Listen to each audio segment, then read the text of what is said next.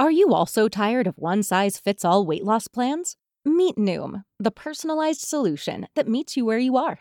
Noom is able to understand your unique needs, from dietary restrictions to medical concerns. Unlike restrictive programs, Noom embraces your lifestyle and choices. Discover a sustainable approach to weight loss, tailored just for you.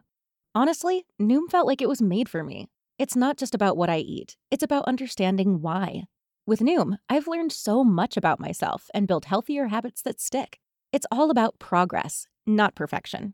Say goodbye to restrictive diets and experience the Noom app for yourself with personalized lessons and expert coaching. Noom's psychology and biology-based approach has helped over 5.2 million people achieve their goals. Stay focused on what's important to you with Noom's psychology and biology-based approach. Sign up for your trial today at Noom.com. That's Noom.com. And check out Noom's first ever cookbook, The Noom Kitchen, for 100 healthy and delicious recipes to promote better living. Available to buy now wherever books are sold. Star Wars 7x7 episode 1897. Today we're going to wrap up our conversation about the novel Star Wars, Galaxy's Edge, Black Spire by talking about the state of the First Order at the time of the novel. Let's go.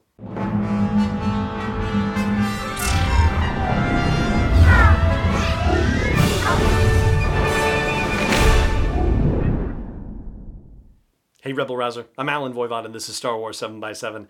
Thank you so much for joining me for this episode. So we did talk a little bit about the First Order yesterday on the episode where we talked about the state of the Resistance in Black Spire. And, it's kind of hard to talk about one without talking about the other, but to recap a little bit of that before we go off into other directions, the First Order has had control of the galaxy, or presumed control of the galaxy, for 4 months. Oh yes, I should say, this is spoilerific for Black Spire, as with previous episodes this week, and so if you haven't read it and don't want it spoiled for you, save this for a later date. I'm not spoiling the major plot details or anything like that, so it's not like I'm going to utterly ruin the book. I'm just talking about the state of the First Order itself, but there will be spoilery details. So, anyway, as we previously discussed, we're 4 months out from the events of The Force Awakens and The Last Jedi when we get into the meat of the Black Spire novel.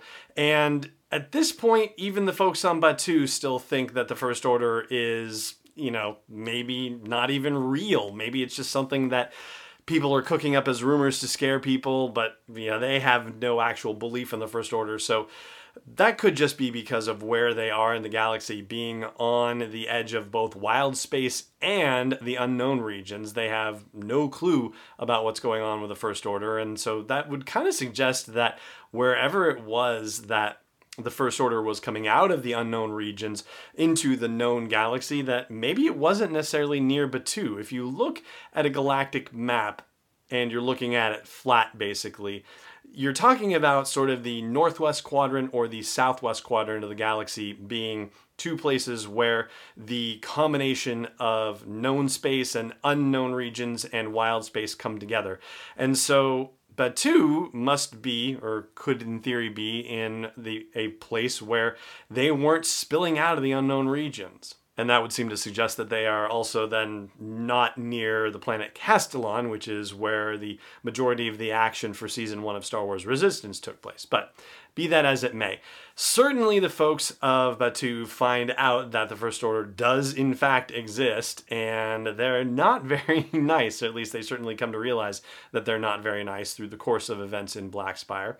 But as we talked about yesterday, whether they have full control of the galaxy, if we're only 4 months in to that whole situation, well, it seems kind of unlikely. Like, they might have control of hyperspace lanes, they might have control of major population centers, but as far as like full control of the galaxy the way the Empire does, it's unlikely that they have that level of control just yet. And as for our major First Order antagonist, that would be Wulfgar Cath, Lieutenant Wulfgar Cath.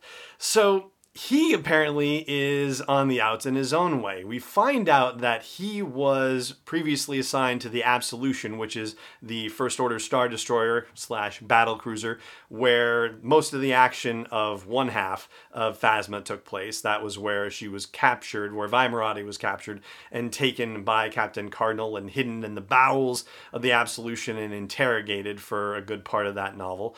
So it turned out that Vi Moradi snuck Cardinal off the Absolution right under the nose of Wulfgar Cath, and he at the time noted that the armor that Vi Moradi was using didn't seem to fit quite right, but didn't say anything about it, and apparently he got busted for it.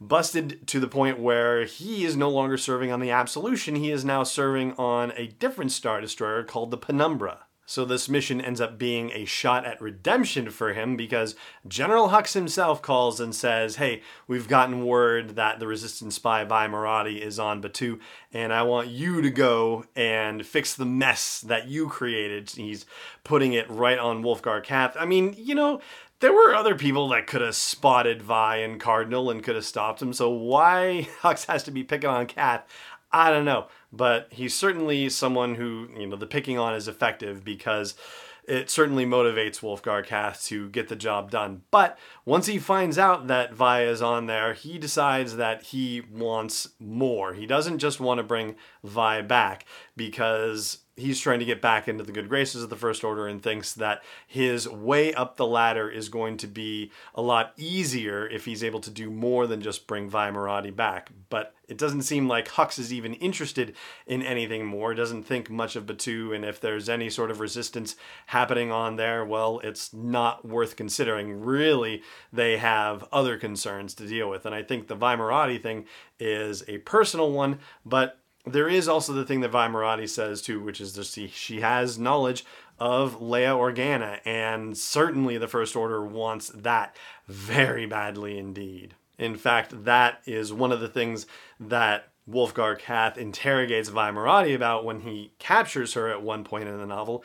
And oh my goodness, Delilah Dawson has some particular capacity for dealing with interrogation scenes that is altogether, I'll say horrific, and I mean that in a complimentary way, which sounds a little strange, but let me explain.